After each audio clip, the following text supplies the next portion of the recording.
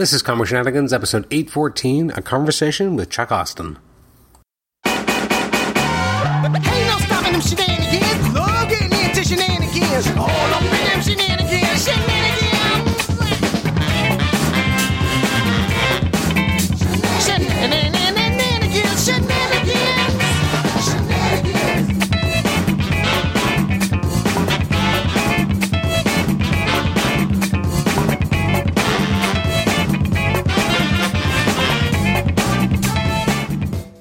Welcome to the Comic Shenanigans podcast. I'm your host, Adam Chapman. This is episode 814. It's my conversation with Chuck Austin. Chuck Austin is maybe an infamous name in the comic industry, but I don't know if that's necessarily always deservedly so. He's written a lot of stuff. He's worked on Uncanny X-Men, Exiles. He did some amazing stuff on Exiles, which actually he mentions briefly here that, you know, he's had someone come up to him and say, like, you know, oh, I hate what you're doing on the X-Men, but I love your Exiles. He did U.S. War Machine for Marvel as well. He's done a lot of different animation projects throughout his career.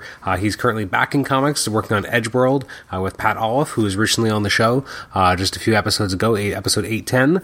He's the artist on Edgeworld, and Chuck Austin's writing it, so we get into what it's like kind of working on that format. One thing, I actually think it's a good idea to go back and listen to the Pat Olliffe episode first, because when we talk about you know, the different aspects of working on Edgeworld, I do reference the interview with Pat a fair bit in terms of how they write differently, write and lay out pages differently than a normal comic, because they're using the guided view that is native to Comixology as a integral part of how they develop the comic, as opposed to what you would usually do with a print comic. So I think it's a really interesting discussion in both parts, both with Pat and with Chuck, just kind of breaking down how that process works and changes when you know that the presentation is going to be different because of the guided view. So we get into that with both. So I think it's actually helpful for the overall conversation if you're interested in that stuff and interested in what Chuck says here, is to go back and listen to the episode with Pat as well. Plus, Pat's just a great guest in general. But I will mention one thing for people who did listen to the Pat Olliffe interview. I completely forgot, and so did Pat,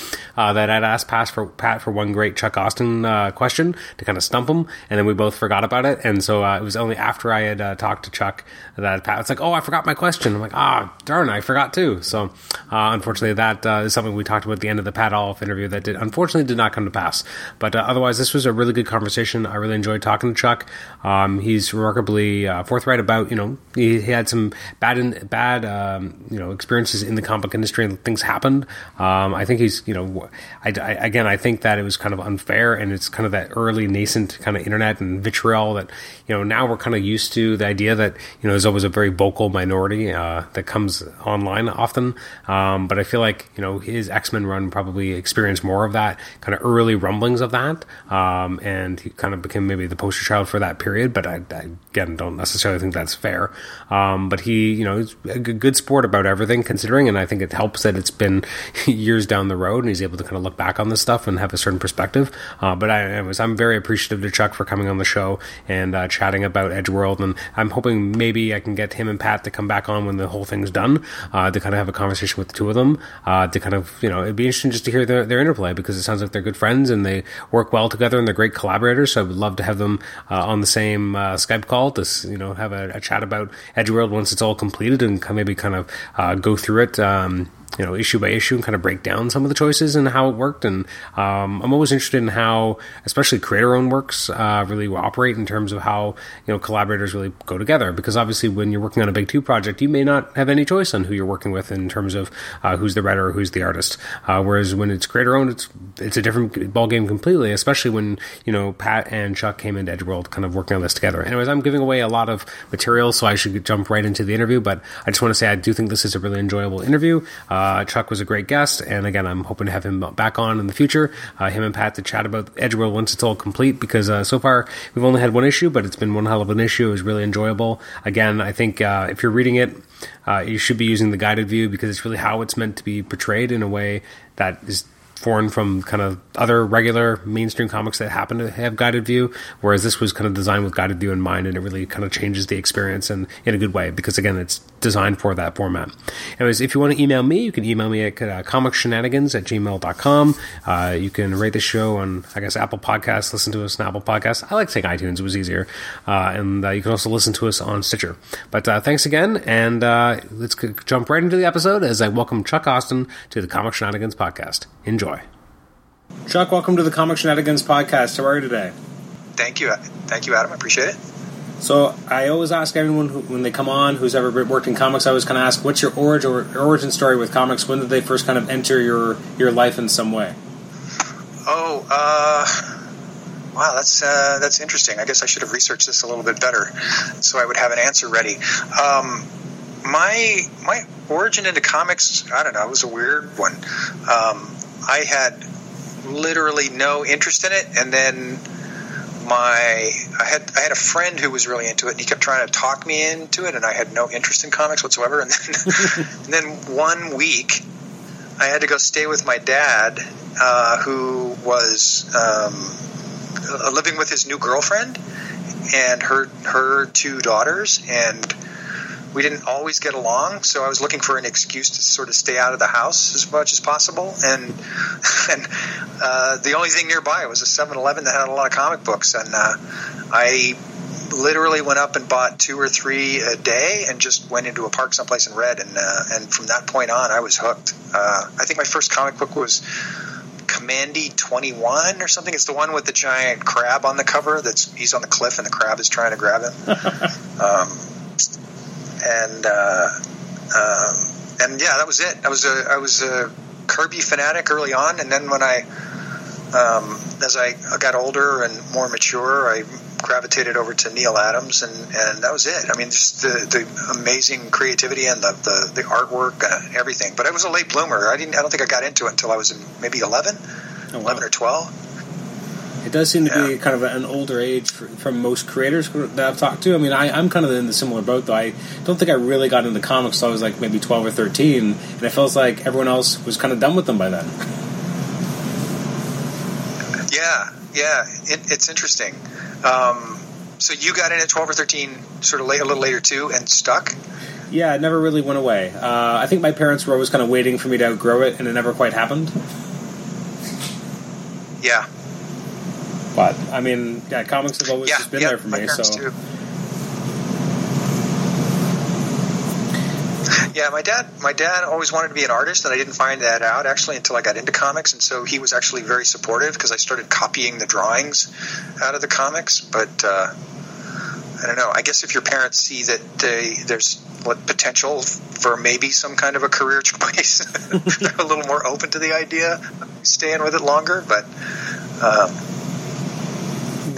no, they would much rather I had become a doctor.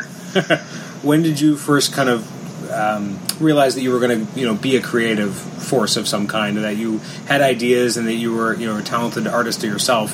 When did you kind of first start to realize that this is something you could do? Well, I guess I always thought.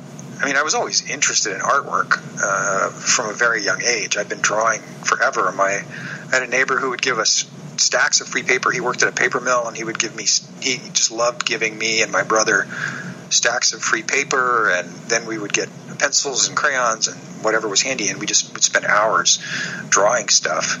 And interestingly, even though I wasn't into comics, I was into all of the Marvel superhero animation stuff at the time, and I had a Captain Action figure that you could change. You could change his clothes into Batman or Superman or any other kind of superhero. So I was really into that and really drawing and making my own adventures and telling stories. But I don't think I really thought of it as a career in any way. It was just something that I loved to do, and my family recognized it, so they supported it, and they were always giving me stuff to draw with. I don't think they ever thought of it as a career. I think they just were excited that it kept me and my brother quiet, not running around breaking things. So, but I guess, I mean, if I had if I had a sculpture class, I would always try to make something really weird, like a dragon, instead of a pot. So I was always kind of pushing things in a different direction than what people expected. So creativity's always been there. I don't think I thought of it as a career until maybe my last year in high school. And then, even then, my guidance counselor tried to talk me out of it. My first year in college, I was a pre-med major. Oh, wow. And I got a C in chemistry, and that put an end to that. So I fell back on art. It was my great-grandmother, actually, who pulled me aside and said, she was not much longer for the world, but she pulled me aside and she said, "You're an artist. You can find a way to make a living as an artist.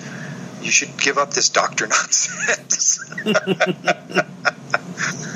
And so I did. I gave up the doctor nonsense and devoted myself fully to creating art and comics and stuff like that. So how do you navigate kind of your entrance? Because I think a lot of people think of you and they think maybe you more as a writer. Because especially if they were reading comics in the early 2000s, your name was around a lot and you're writing a lot of books. But it's interesting that, again, you have more of a creative arts background. So how do you kind of make that transition? Like, you get into comics really early and then eventually transition more into writing. How does that transition happen? Is it more natural, or how did it kind of occur?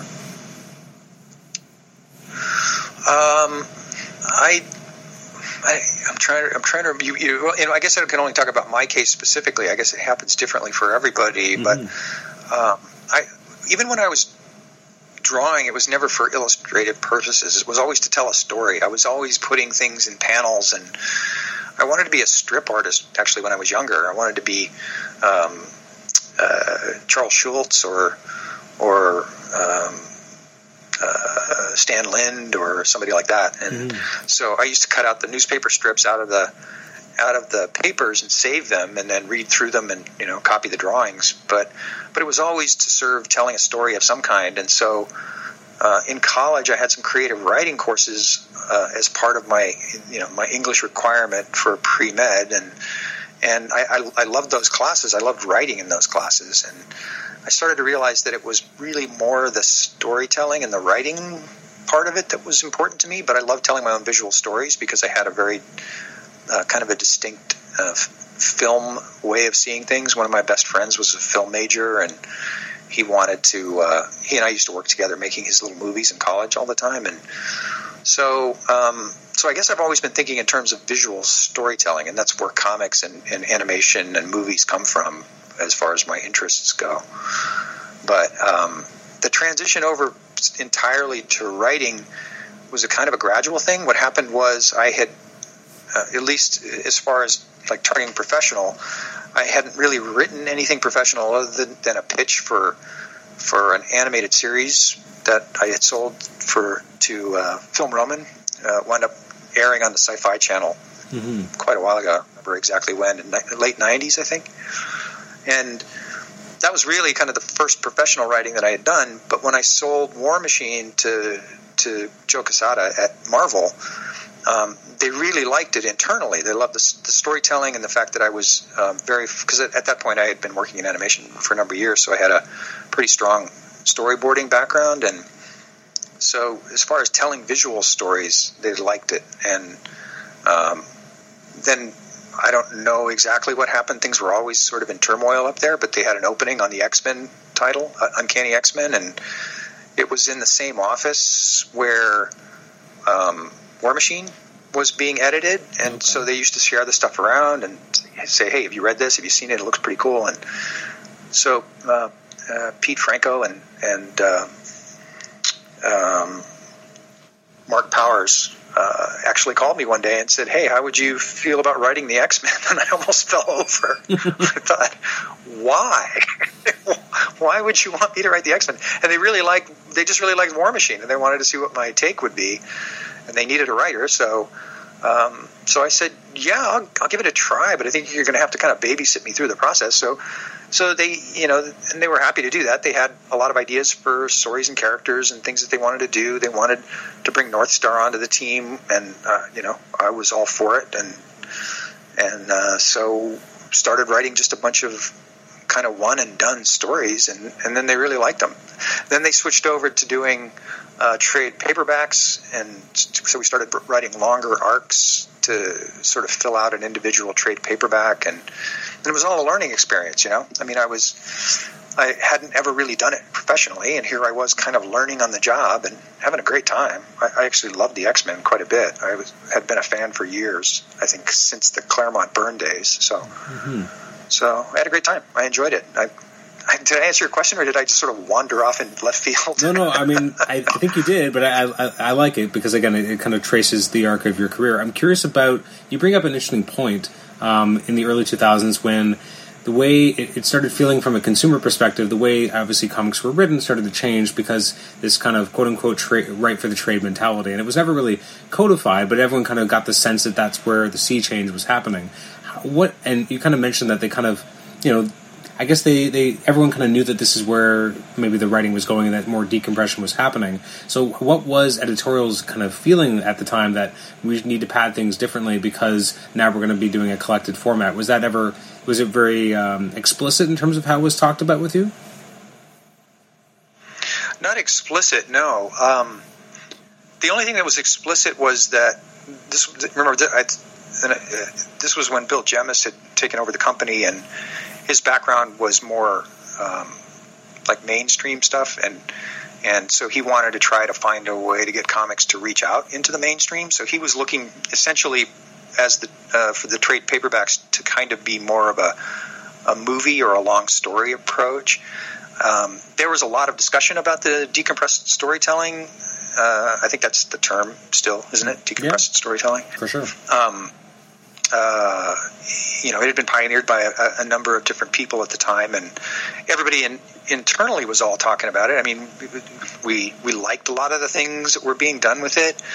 Frank Miller had been doing a lot of stuff like that, and obviously it was pretty inspiring to some of us young writers who were really interested in doing something a little different. So I don't think there was never any explicit mandate to me.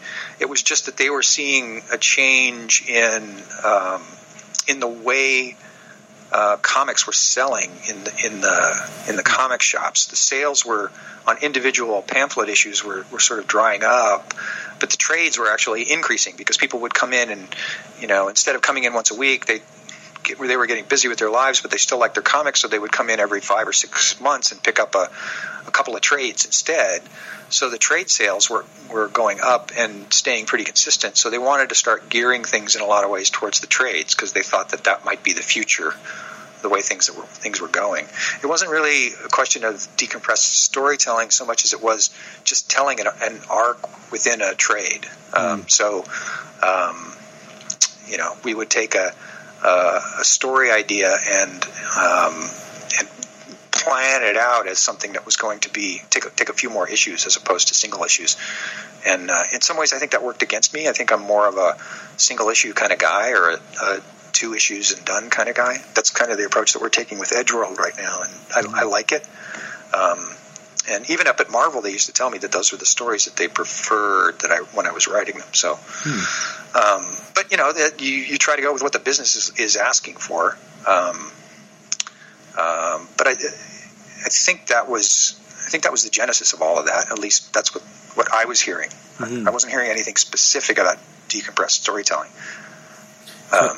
Something I'm curious about. So, I mean, you go from working on War Machine, where again it's your own project, and now you're writing for other artists. So, how do you kind of figure out how to write for other artists? I mean, you're again thinking very visually on your own, and so now you're having to communicate that to other people. Are you using full scripts? Are you going a little looser, or what is the collaborative process like? Because again, you're a new writer, and you're trying to come up with your own vision, and then you're working with these different artists who are coming on the book. One of which, or a couple of which, were brand new to X titles or really mainstream books. So, how did you kind of navigate that process? At least you got to start with Ron Garney, who I think probably made it a little easier. Yeah, no, Ron made everything easier. Ron was terrific.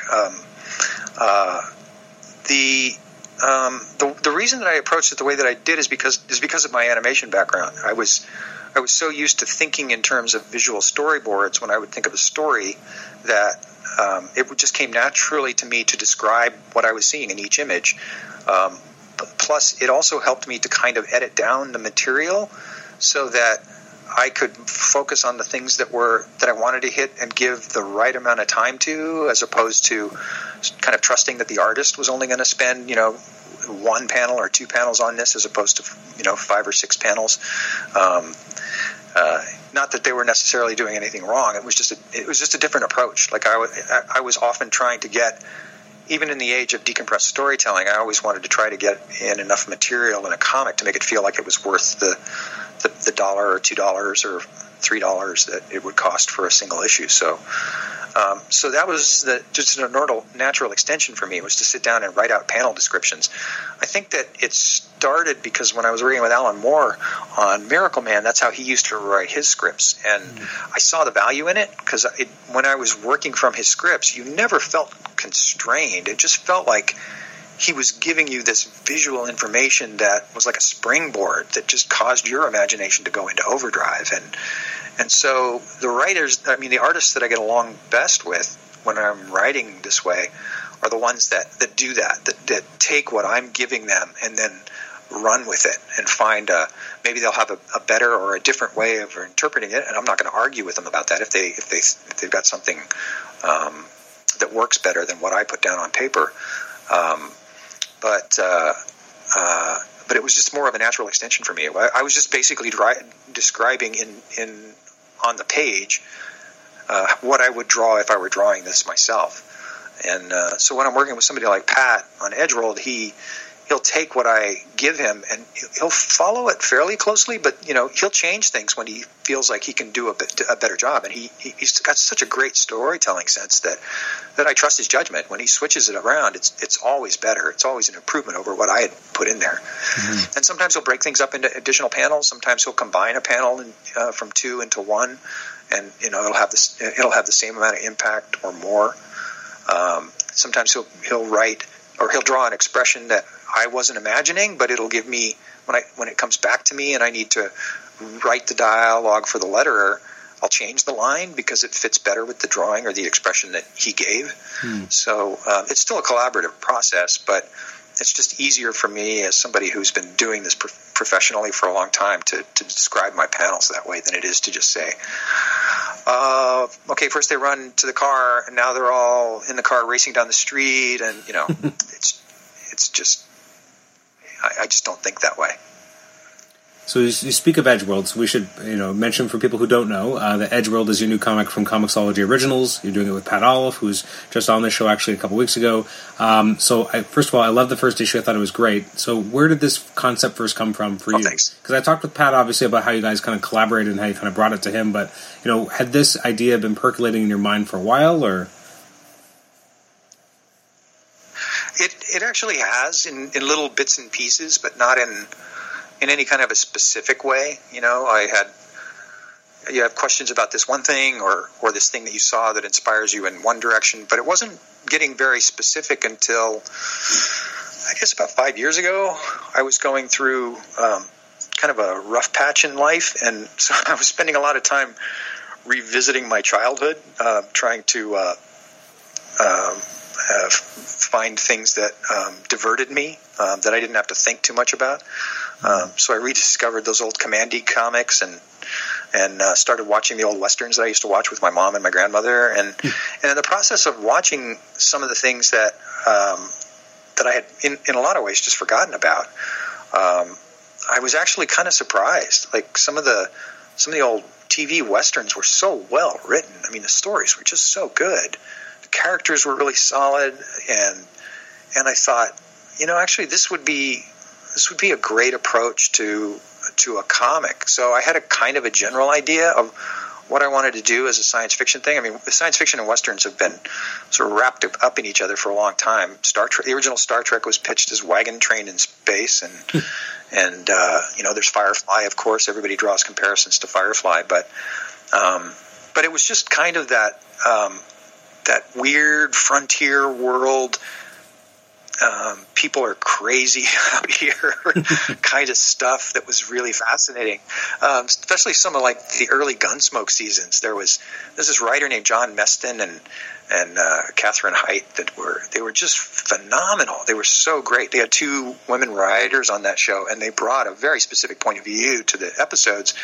and sometimes they were just about what it was like really living on the frontier with crazy people who couldn't fit in with society, and it started forming the idea in my head, well, what if this were even weirder? What if you were out on the edge of space somewhere, way out on the edge of the Milky Way where aliens live, and you know, the world is this sort of Dodge City in space, and so that was kind of, I guess, where the general gist of it came from, was a lot of those old westerns. I was a huge John Wayne fan. War Wagon is one of my favorite movies. My son and I have watched that recently. And then when Pat called and said he wanted to do something together, we pitched a couple of ideas back and forth. And I said, well, I got this one weird thing, but it's not really very fully formed. And I said, it's about this planet on the edge of the Milky Way, and it's about all these weird aliens that live there. And Pat goes, I'm in. He goes, send me some stuff. I go, well, I don't really have anything. He goes, well, write some stuff up. Let's start talking about that. And then he started doing sketches, and I started writing up, character descriptions and outlines, and then I started writing full scripts, and then we started passing stuff back and forth, and it just kind of went nuts.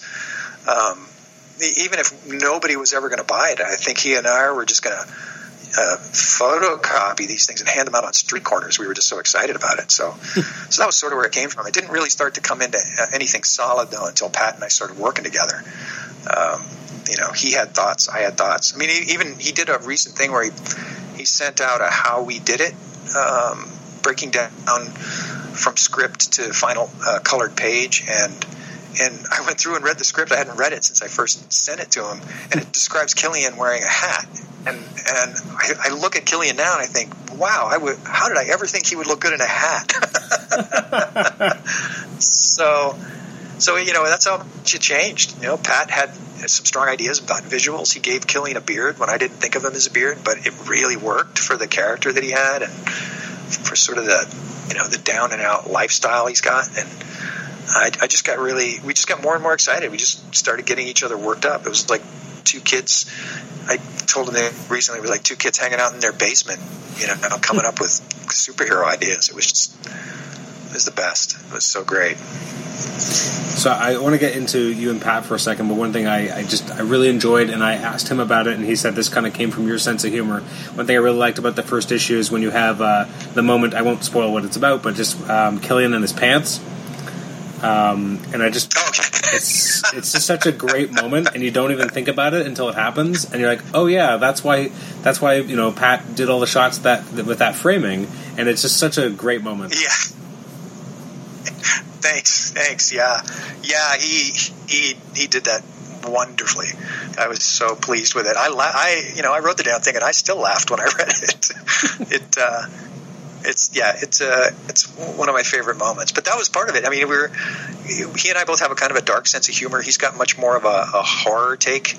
He loves old horror movies and stuff, and he also loves a lot of the same science fiction stuff that I do. So yeah, he's more than happy to kind of push it in these directions that I would sort of dip my toe in, and I'd say, I kind of got this weird, maybe a little creepy idea, and he goes, oh wow, I can't wait to draw that. so yeah, we're pretty in sync on a lot of this stuff. Yeah, he did a great job with that pants scene.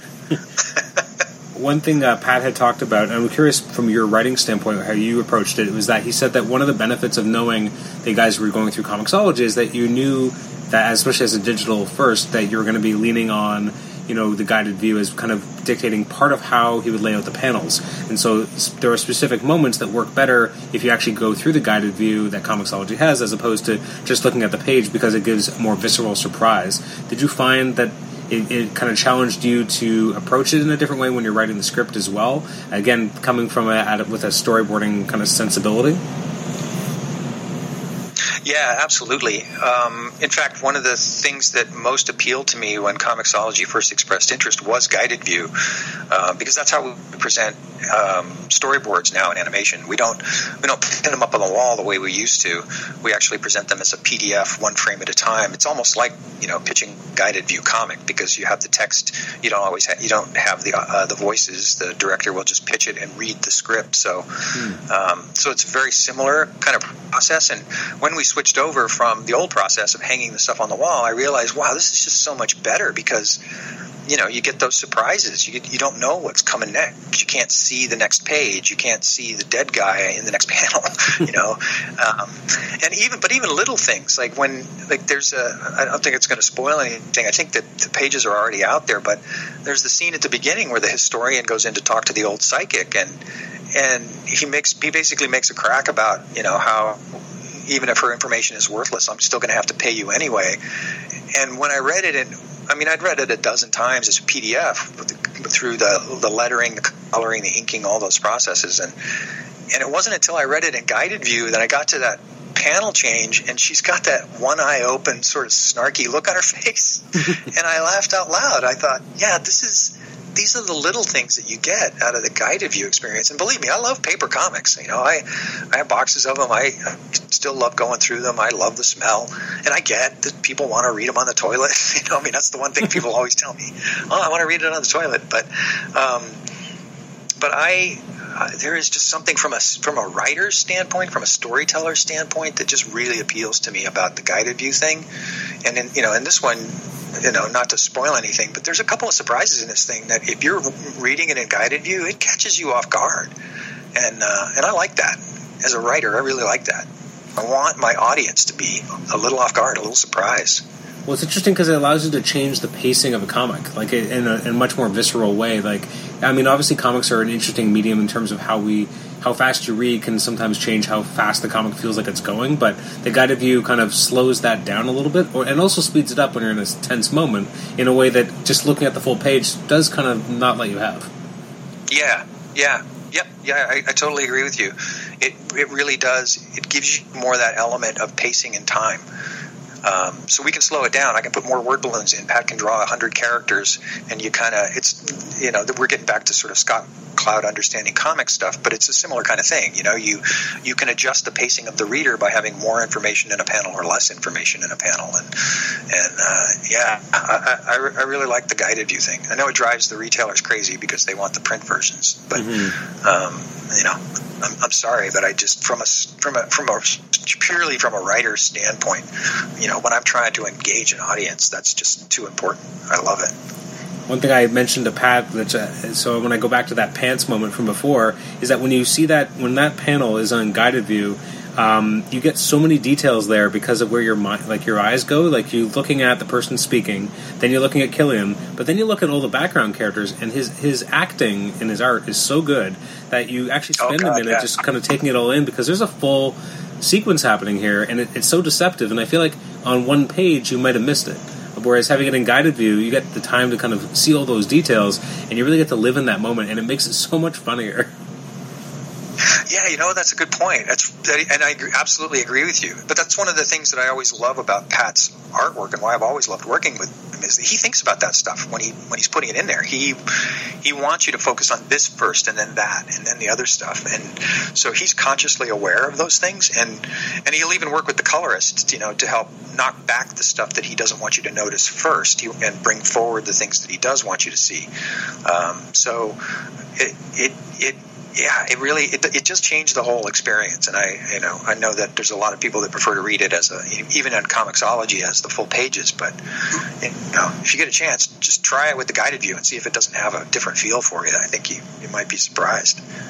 I mean, I think and a big part of that probably is because you guys did put a lot more thought into it, because you knew that you were going to be able to use it. Like, obviously, your quote-unquote page turns, but really your panel turns are different because you are thinking about the fact that it's going to be somewhat isolated. So it's allowing you to, just challenge it and do it differently. Whereas if it wasn't meant to be that way, it's going to feel different. It's going to not have the same impact, I think.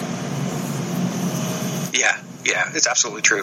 And Pat is, at first I felt guilty because I was taking away from him the dynamics of the page, characters breaking out of panels and things like that. And the guided view, it works best if you work with the screen format as best you can, so that you don't do a lot of wide panels or funky shaped panels. And I felt like I was restricting him, but he actually rose to it, and he found that he really enjoyed the fact that now he was really focusing on what was inside those panels as far as the storytelling goes. So yeah, he put a lot of effort and thought into it as well, and I really appreciate what he did. I mean, it is top to bottom. It's a collaboration. If I never had to work with anybody but Pat Olliffe again, I would be, I'd die a happy man. A long time from now, but I would die a happy man. So a question as well, in thinking about, again, how you're pacing pages. I mean, that last page works so well in guided view. Do you think you would have structured it differently because of the kind of the surprise of it if you were doing, traditional kind of thinking full page as opposed to having these panels really drive it home? Because when you're using the guided view, as you said, that really hits you as a big surprise. Like, you don't really see it coming. Yeah, and what we would have done if it was just a print comic is that the final surprise would have been on a page turn, so that you can't see it. But then if you do it on a page turn, then it winds up being a full page splash or something like that, and then you get like a whole half a page or more that you can't use for storytelling. And that's one of the things about working in comics for me, is that in order to maintain some of those surprises in print, you wind up having to sacrifice additional story space. On the print page, all of those last 5 panels are on the same page. But if we were looking at it as something that would be much more specifically for print, then we would have absolutely approached it from a different way. So that's one of the ways that we were thinking more about guided view. But it was really important to us to tell impactful stories within the 20 to 24 page format.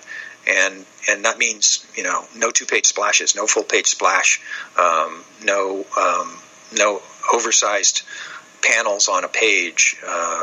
We basically want to try to get as much of the story in there as we can. Character, comedy, drama, all of that stuff. We just want to pack it in there as much as possible. So, and again, at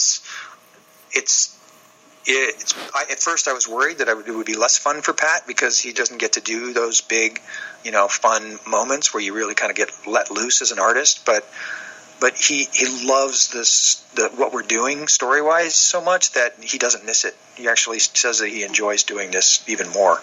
So I'll take him at his word, and I'm glad he is, because, man, I love working with the guy. It's just fantastic. It is interesting to hear you talk about it. It's almost like you're unlearning every trick that you learned to use in comics, and the kind of mainstream comics, where using the splash page, using this, using that, using kind of these other shorthands, and you're kind of unlearning all those techniques and going back to a very pure kind of storytelling with more traditional grids. Consider. Hello? Yep, still here. You there? Yep. Oh, okay. Sorry, I heard some buzzing. That was the weirdest part, I think. When I first saw guided view, I thought, oh, this is pretty cool. This has some potential. But it wasn't really until I started working with it that I had to start unlearning some of that stuff. And Pat and I made a conscious choice. Are we going to approach this for Comixology, or are we going to approach it for print? And we decided we wanted to kind of go whole hog in on the guided view Comixology approach, that that we wanted to try to get more into it than into the print version. So we pulled out a lot of things that we would have done. I had 2-page splashes in several of the issues, because I've written I don't know how many scripts now, and we wound up pulling all of those out. And Pat does some amazing 2-page splashes, 2-page spreads, but he was much more interested in telling the story. He's such a great visual storyteller. He loves drawing the characters and the way they interact with each other, and so it was unlearning so much about the way that we approached it. Now, I talked with him about this, but I'm curious about your perspective as well. I mean, this is you're both working on this as a creator-owned project. It's through Comixology Originals. What is it like working with them? Because what I kind of mentioned to Pat was that, you know, Comixology, because it's their own programming, it's almost like getting a Netflix original. Like, it's going to always be on the kind of the top page because it's their product as opposed to just something that they happen to be carrying, like all the, you know, traditional stuff. So it's interesting because, you know, you're going to the premier place where you can get digital comics, and they're promoting their stuff, which is now your stuff. So what is it like to work with them and then to have that promotion through the mechanism of Comixology? Oh, it's been phenomenal. I mean, it's like an entirely different experience. When I was going through the Marvel and DC years, I would get a request for an interview, and the first thing I would do is I would call them up and say, "Is it okay if I do this interview?" And they go, "Yeah, if you want." You know, I mean, whereas Amazon and Comixology. And I would do the interview. I would type up all my responses. I would send it to their offices, and they'd say, "Why did you send us this?" and here, I mean, you've dealt with Pamela, and she's fantastic. And you know, she organizes all of this stuff, and she sends us out information. She tells us, you know, what to talk about and what we're allowed to say, and what we should really hold back for future issues. And so it's much more like dealing with the people that I deal with in animation, you know, where they've got much more of you might think of it as greater control, but it's really more just organization. You know, you know where you need to be, you know what you're supposed to say, what you're not supposed to say. You don't hear from somebody 2 days later saying, I can't believe you said that in that interview, you know. The people at Amazon, you know, they know what we're going to talk about ahead of time, and then they send me an email afterwards. Thanks for doing that. You know, thanks for you know, promoting the book, and we so appreciate it. They're just great. They're just really, really terrific to work for. Not at all what I was expecting. And honestly, it's sort of mind blowing to get, you know, one of those spam Amazon emails and then see your comic book at the top of the banner. You know, now on sale, Edgeworld #1. It's like, whoa, that's bizarre. So I have to say it's been a terrific experience. They've been fantastic. I really enjoy working with them, and they're very supportive, and they don't change what we do. They seem to like what we're doing. They seem to like. I mean, you know, they've seen 4 issues so far, and they've liked them all quite a bit. So I'm happy. You know, I mean, am I answering the question you asked? You are. No, it does bring up another question. So obviously, you've been out of the comics game for a while, and obviously that experience ended a certain way. What have been the biggest takeaways kind of coming back and working in a wholly different environment? I mean, it couldn't be more different because, you know, not only are you creator-owned, but you're going through, you know, a digital platform that, you know, flat out didn't really exist when you were last kind of working regularly in comics. So what have been the main takeaways from you kind of getting back into it, so to speak?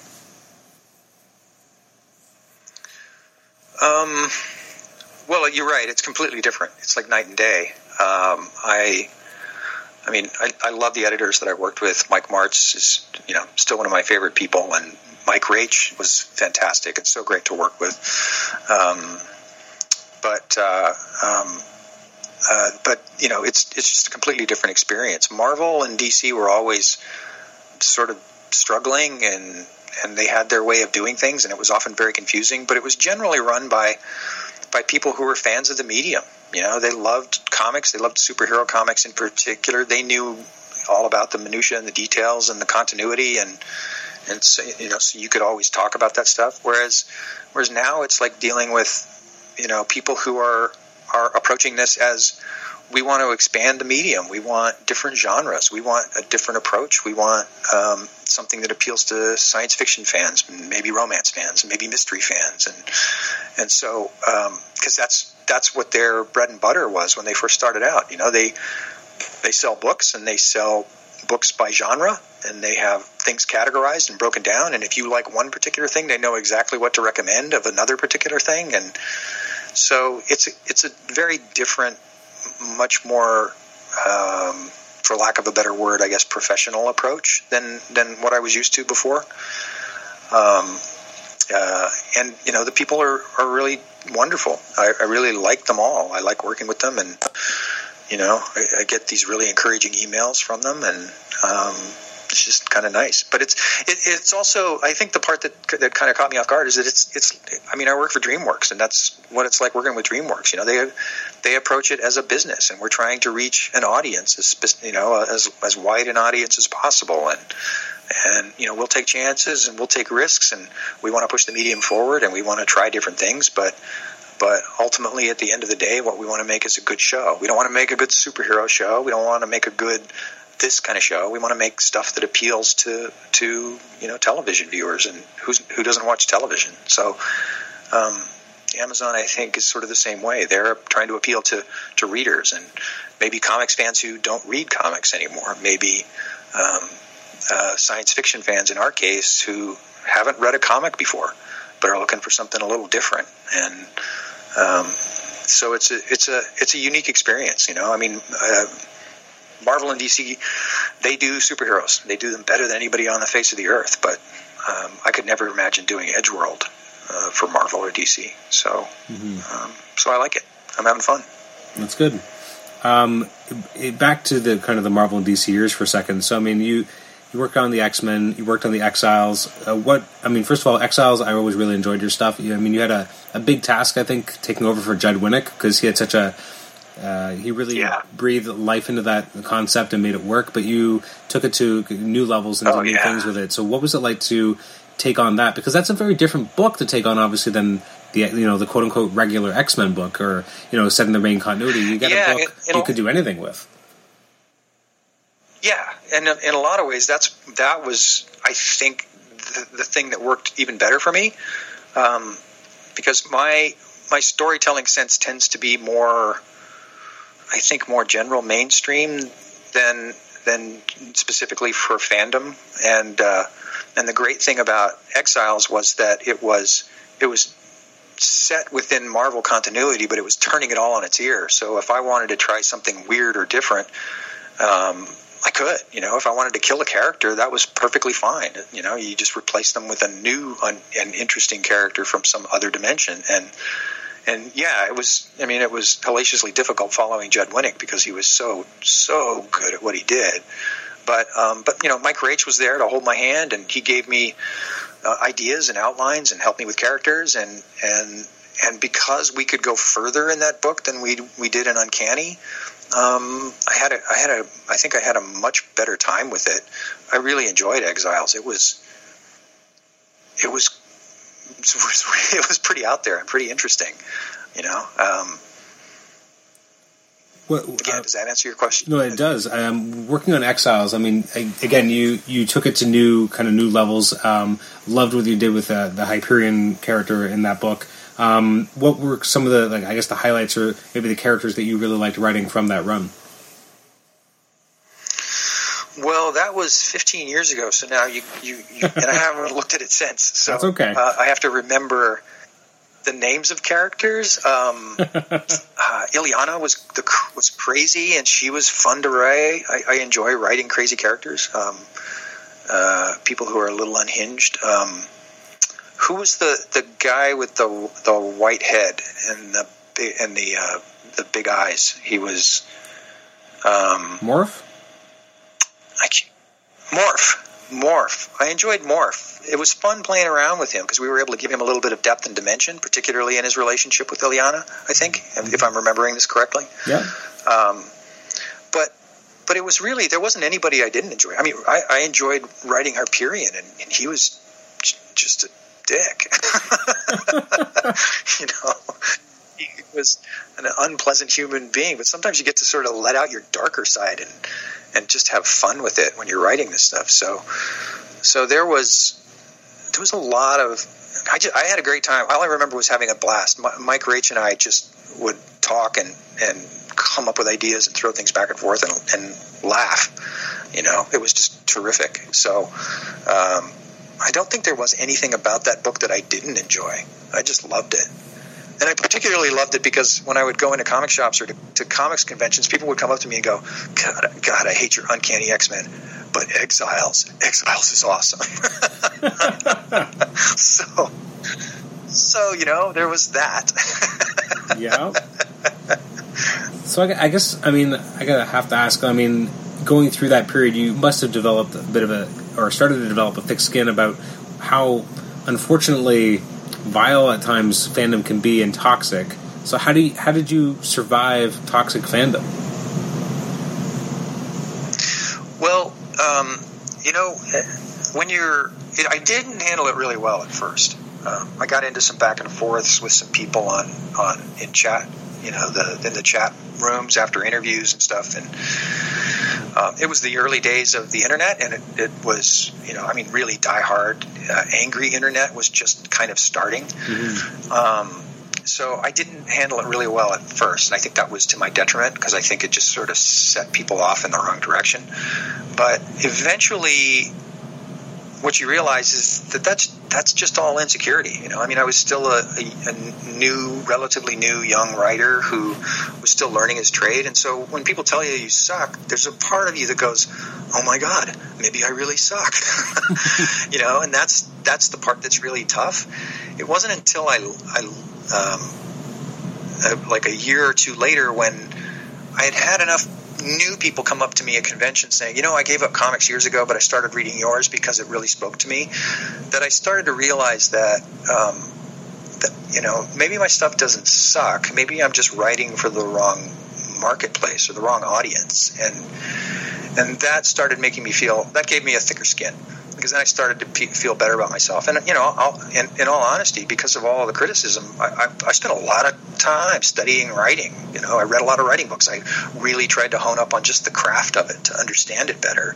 I watched videos. I don't know how many times I watched the Joseph Campbell interviews with Bill Moyers, but I because of that, I tried to make myself a better writer. I tried to become someone that the fans wouldn't hate so much. But after a while, you start to realize that the fans just feel like they have a greater ownership of the characters. They've been fans longer than you have. And, I ran across people who were diehard fans of Juggernaut long before I ever used him in the X-Men, and they were just livid about what I'd done. Not because they didn't... The stories couldn't have resonated with them in a different circumstance, but because they had a completely different vision of what Juggernaut was, and they felt like, I was here before you. Who do you think you are? So you start to sort of understand people's points of view a little bit. You start to see where they're coming from, and so that's where the thick skin comes from. And then after I left comics and I started working professionally, it turned out that everything that I had learned and everything that I had done in comics worked great for animation and television. So I realized what I was thinking was right, that it wasn't so much my writing as it was I was writing for the wrong audience. I was writing for the wrong marketplace. I was not, I'm not Jeff Johns. I don't write these amazing, deep continuity stories that, diehard fans love and really get into. I try to write Twilight Zone episodes, I try to write stories that catch people off guard. So it's a different thing. It's a different marketplace. And that thick skin comes from, I think, learning to be a little more secure with your craft and with what you do. And now I've been pretty successful for a number of years in a completely different industry, and people can say whatever they want. It just doesn't faze me anymore these days, most of the time. Mm-hmm. A question I have, again, very early on, I guess in the Marvel experience, you worked with Bendis on an Elektra book. What was it like working on that first arc? It was phenomenal. Brian was an amazing writer. He came up with some incredible ideas. I had sent in those War Machine samples, and so they wanted me to be kind of experimental with that CG system. And I was I called it a CG assist, where I was using 3D models and then drawing over the top of them. But he was really supportive of that, so it was a pretty great experience. I enjoyed it. I loved the stories. I loved the characters. He was always catching me off guard with things that he would do in the scripts. It was great. It was a lot of fun, but it came to the point where I couldn't draw anymore because they were asking me to write so much. And so Elektra came to an end, and I went off and became a writer for them more than anything else at that point. Mm-hmm. going back to War Machine for a second, it's interesting. Again, when they originally published that, it was like a weekly series. Was it always kind of designed that way, or like how were you working on that with them, and then they ended up publishing it so quickly? Like it was, I think, published over the course of just 3 months, but you got 12 issues. So what was that process like in terms of developing that? And was it always with that kind of weekly frame of mind that it would be kind of hitting so quick and fast? Yeah, it was. That was always the plan. In fact, because I was always a big manga fan, it's sort of more specific manga. I'm not a general manga fan, but I liked. I mean, you want to talk about decompressed storytelling. The way that they tell stories is very open and decompressed. But it works better for them because they have the weekly process, where they're putting out 16 to 20 pages a week, and so you don't feel like you're having to wait so long for a decompressed story to unfold.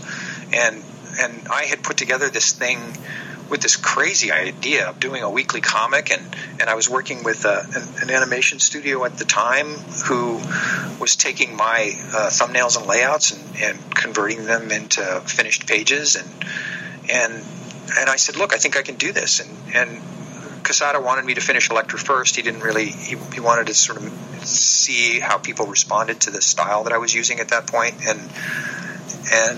then eventually they greenlit it. But they always greenlit it with the point of view of it being a weekly comic. Without my knowing about it, they had discussed it internally. This is what Joe had told me later, that they had discussed it internally in various different meetings, and they figured out a way to do it that was incredibly cost effective because they were going to approach it as a weekly comic up front for 12 issues.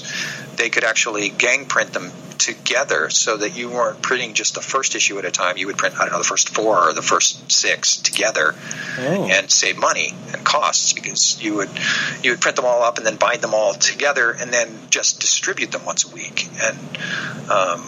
And it worked great. I don't think we missed a deadline. I think we only, Brian Smith was my editor at the time. I think he might be able to tell you better than me. I think we might have missed one deadline by a couple of days, but nobody ever knew that on the back end because the books all hit the stores every week. So that was always planned from the very beginning. That was the goal, was to do a weekly comic. And actually I was vacationing in England with my then wife and kids, and they called me and said they actually wanted to pick it up as a regular weekly series. But between the end of my vacation and coming back to the States, they had changed their minds and decided they wanted me to write the X-Men instead. So War Machine went away, and I broke every fan's heart because I became the writer on Uncanny X-Men. I feel like that would have been a thankless job no matter what, because it must say something that they didn't have anyone else. No offense to, and I don't mean this that way, but they didn't have anyone else to kind of tap to do it at that time. It's curious that this number one property is having difficulty finding a writer. Well, I don't know. I like I said, I didn't really know all that much about the internal workings of Marvel and what they were doing or why. So I don't know what the reason is that they decided to go with a weird unknown whose only credit was drawing Elektra, and I think at that point, and doing this weird weekly War Machine comic, but they did. They took a chance on me, and I don't know. I wrote something like 40 issues of various different X titles. I even won a few awards. Still got one of them hanging on my wall here, but.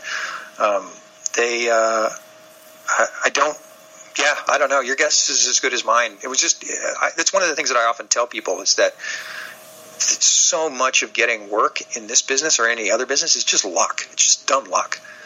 But you got to be prepared for that luck. You got to have something to come in with to show people when that lucky moment happens. And I guess because I had done War Machine and proved myself as a commodity, it made them more willing to give me a shot as the writer on X-Men. Because if I could turn out a script a week on War Machine, they figured that I could at least do one a month on Uncanny, and then they wound up going bi-weekly for a while on Uncanny. So I was doing 2 a month instead of 1 a month. But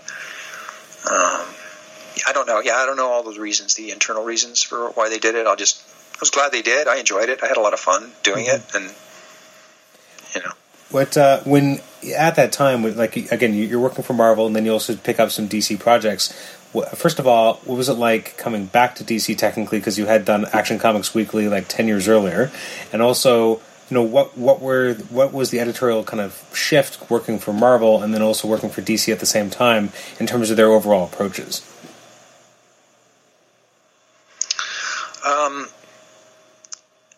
I've heard this described before, but the sort of the difference between Marvel and DC was, at Marvel, you always felt like they were just sort of hanging on by their fingernails. That they didn't know if they were going to have enough money to be open next week. And at DC, they were, they always had enough money because they were owned by Warner Brothers, so everybody was always kind of comfortable and secure. So there was a different vibe. I liked the energy at Marvel because it was like, let's try this. Look, like they hired me on Uncanny probably for that same reason. It's like, hey, let's try this. Why not? Let's see how it goes. And so there was that kind of creative energy and try anything attitude is always kind of fun.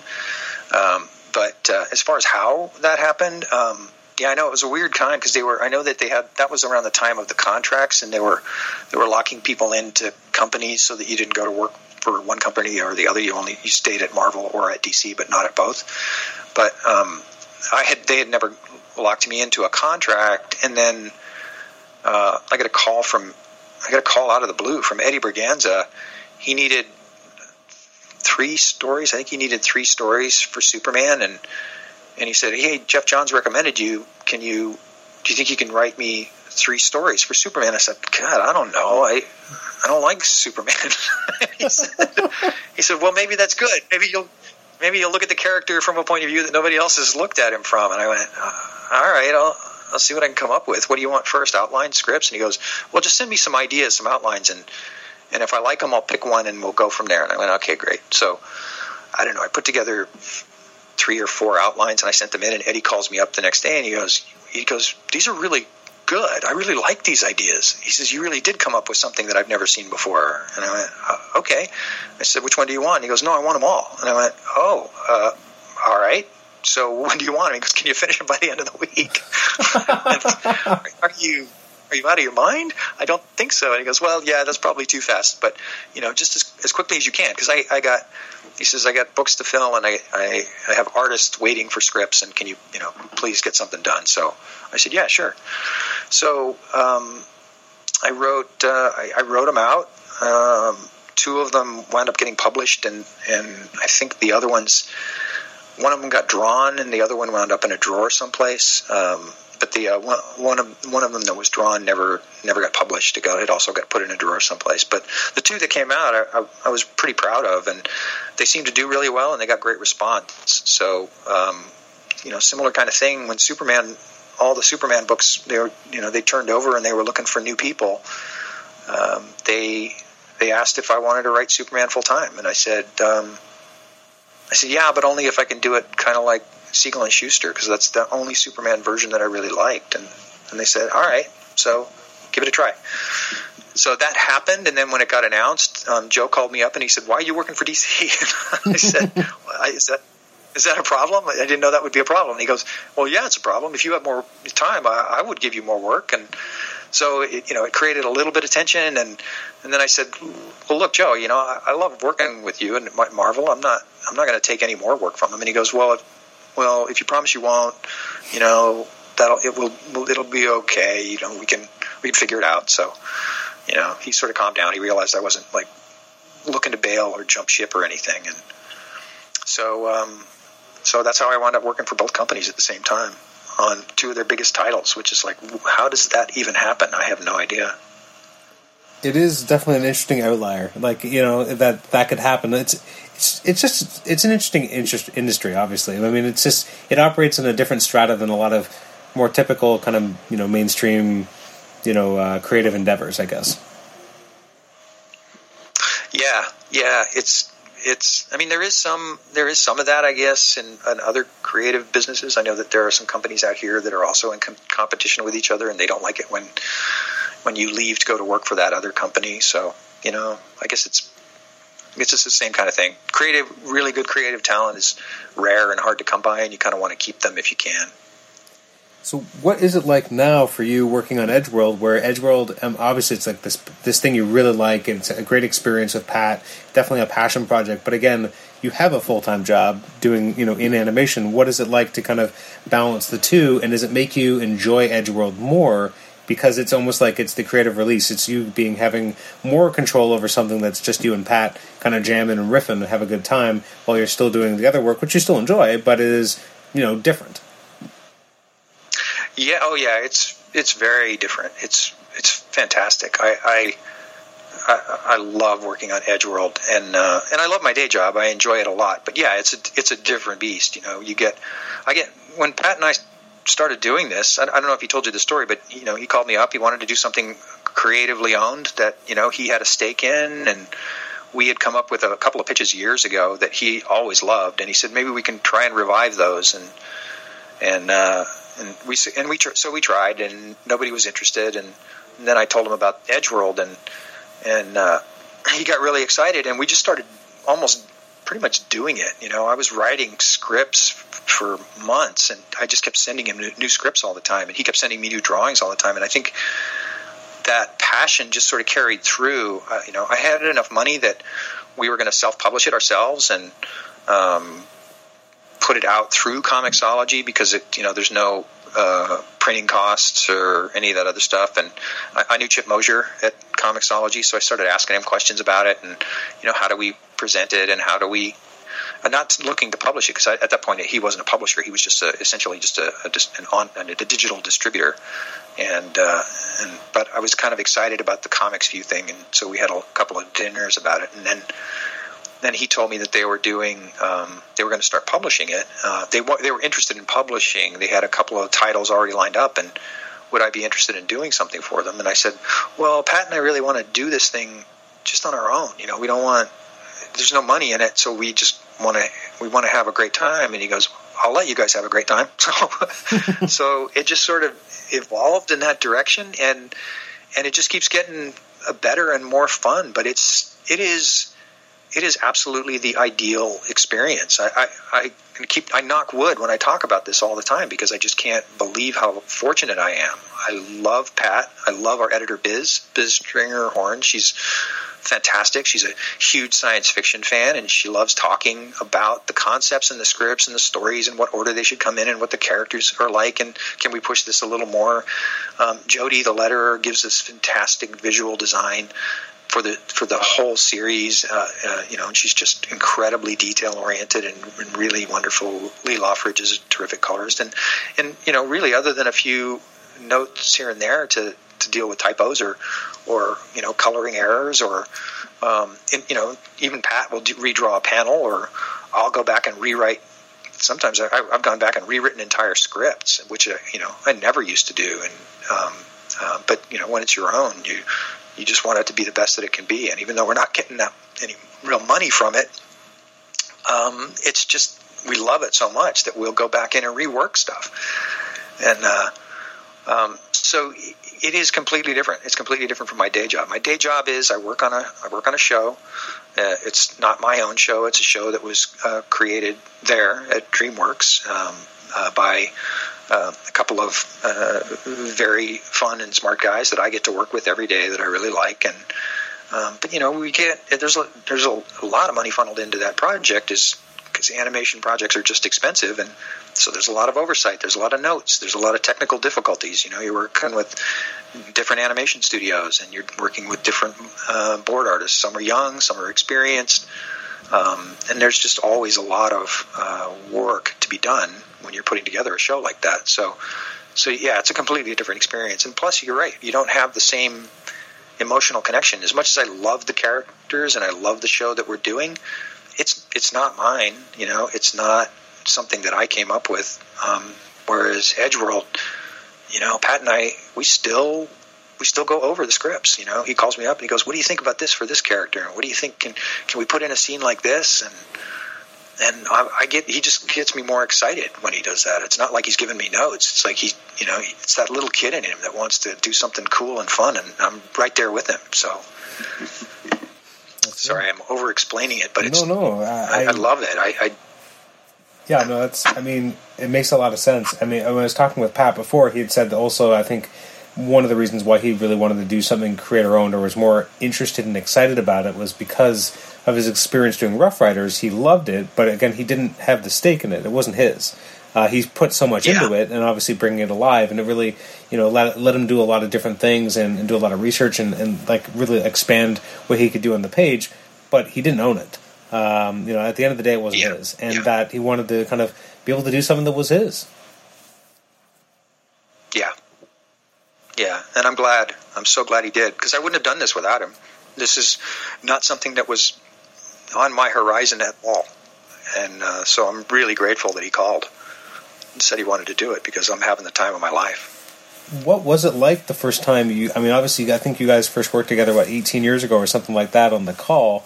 What was that original experience like? Because obviously it had enough of an impact, and you guys liked each other enough that you kept your friendship going all this time. Even with you out of comics, you're still friends and still talk about projects that you could work on together. And eventually, finally, it happens with Edgeworld. So obviously that had a huge impact. But what was that initial experience like working together? Oh, it was fantastic. At first, it was a little awkward because Pat had worked Marvel style for years, so he was used to getting outlines, and then he would go through and figure out the storytelling, and he liked that part of the process. He's sort of like me when I was getting into the business. It was all about the story, so he likes that thinking it through part. And so I sent him this full script. I think we spoke beforehand, and I said, he says, how do you work? And I said, well, I do full script, panel descriptions, and so I said, and I'd like to know how many panels per page. Do you want to kind of keep it light, or do you want to go heavy? And he goes, I like to work from outline. And I went, and it was almost like this, I don't know if I want to work with you kind of thing. The way he said it was like, maybe I should call Marvel and see about another project. And I thought, Pat, if you want me to change the outline, I'll do that for you, because I think your storytelling is fantastic, and I would love to work with you. And I said, but I've got a script. I can send it to you, and you can see what you think. And if you want, I'll just pull back from now on. And he goes, there was kind of this silence on the phone. He goes, okay, send it to me. So I sent it, and he read it, and he called me up a couple days later, and I was afraid he was going to tell me, I don't want to do it this way. I need you. And then I was going to have to go back and figure out how to write an outline, because I'd never written, Marvel style before. And he said, I actually like this. He said, you got a good visual sense. It must be because you were an artist. And I said, I think so. I think that's why. He says, actually it was kind of cool. It gave me some springboards for some ideas. So what do you think of this? And then he started pitching me ideas. And usually when I was working in the business, I didn't always want the artist's ideas, not because I didn't like working with them or their creativity, but they want to draw a dinosaur, or they want to draw something that doesn't have anything to do with the story. And I'm so story oriented that I would always balk when I would get these requests for story ideas or whatever. But Pat started pitching me on story specific stuff. Like, okay, if the character's a fireman, then his costume should be like a fireman's costume, right? Because that's how he identifies himself. And I was thinking, dude, yeah, that would be awesome. That's what was in my head. And he goes, but not too like Tony Stark high tech. And I went, no, that's not the direction I want to go at all. So we started breaking it down, and I realized, oh my God, I'm really in sync with this guy.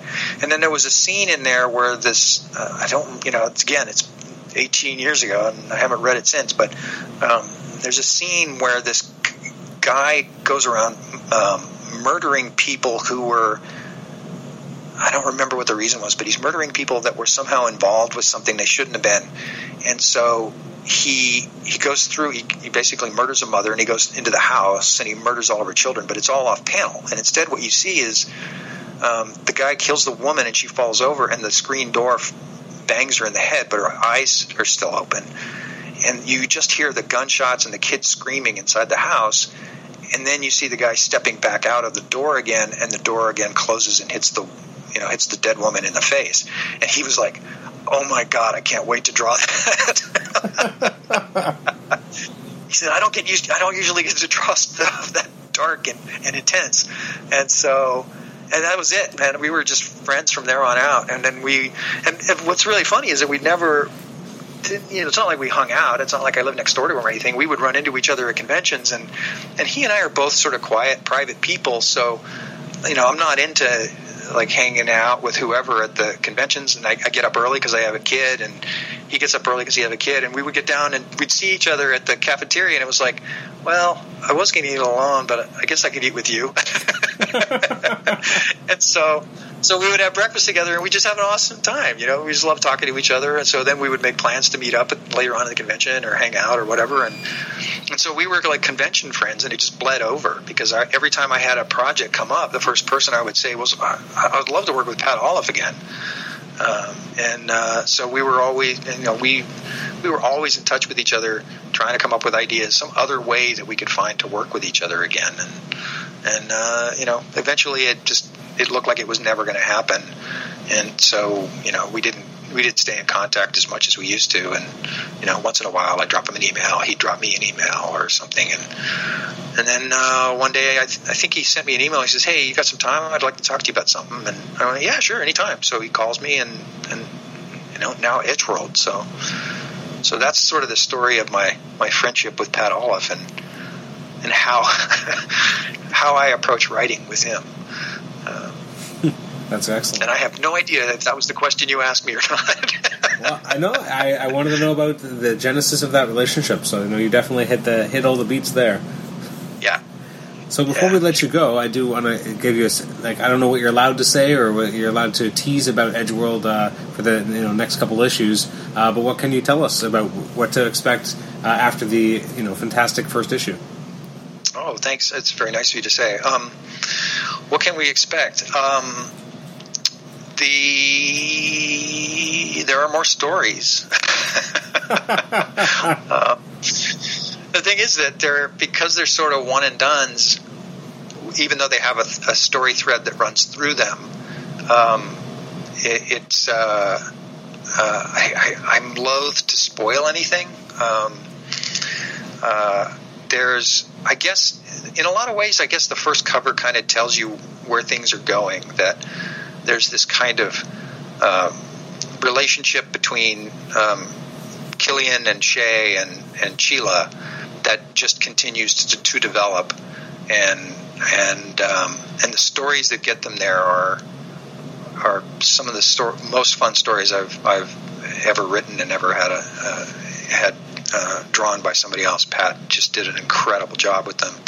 The third issue is actually the very first script that I wrote when I was trying to show him what I wanted to do with the series, and he's been chomping at the bit to draw that thing forever because we kept switching the order around, and he loved all the other scripts and he was really happy with them, but there was just something about that first script that we wrote together that it's got that sentimental value to it, and he just nailed it. He just absolutely nailed that story, and so I can't wait for people to see it. But it has to do with, I don't know how do I talk about this. I don't think I can talk about it because it's only one issue. I don't think I can really mention anything without spoiling stuff. And I think you've hyped me up for it already because I want to see what Pat wanted to do so bad. So that's a good way to hype it up. One last question about the book, just because I thought of it. When you write the first script, and obviously you have an internal voice for Killian in your mind, maybe you have an actual voice. I don't know if you ever kind of cast that way in your head in terms of how you think that person's speaking. How does that change when you first see what Pat gives you? I mean, you've already said he gave him a beard. He does not wear the hat. So does that actual voice start to change to kind of match that new visual that Pat's given you?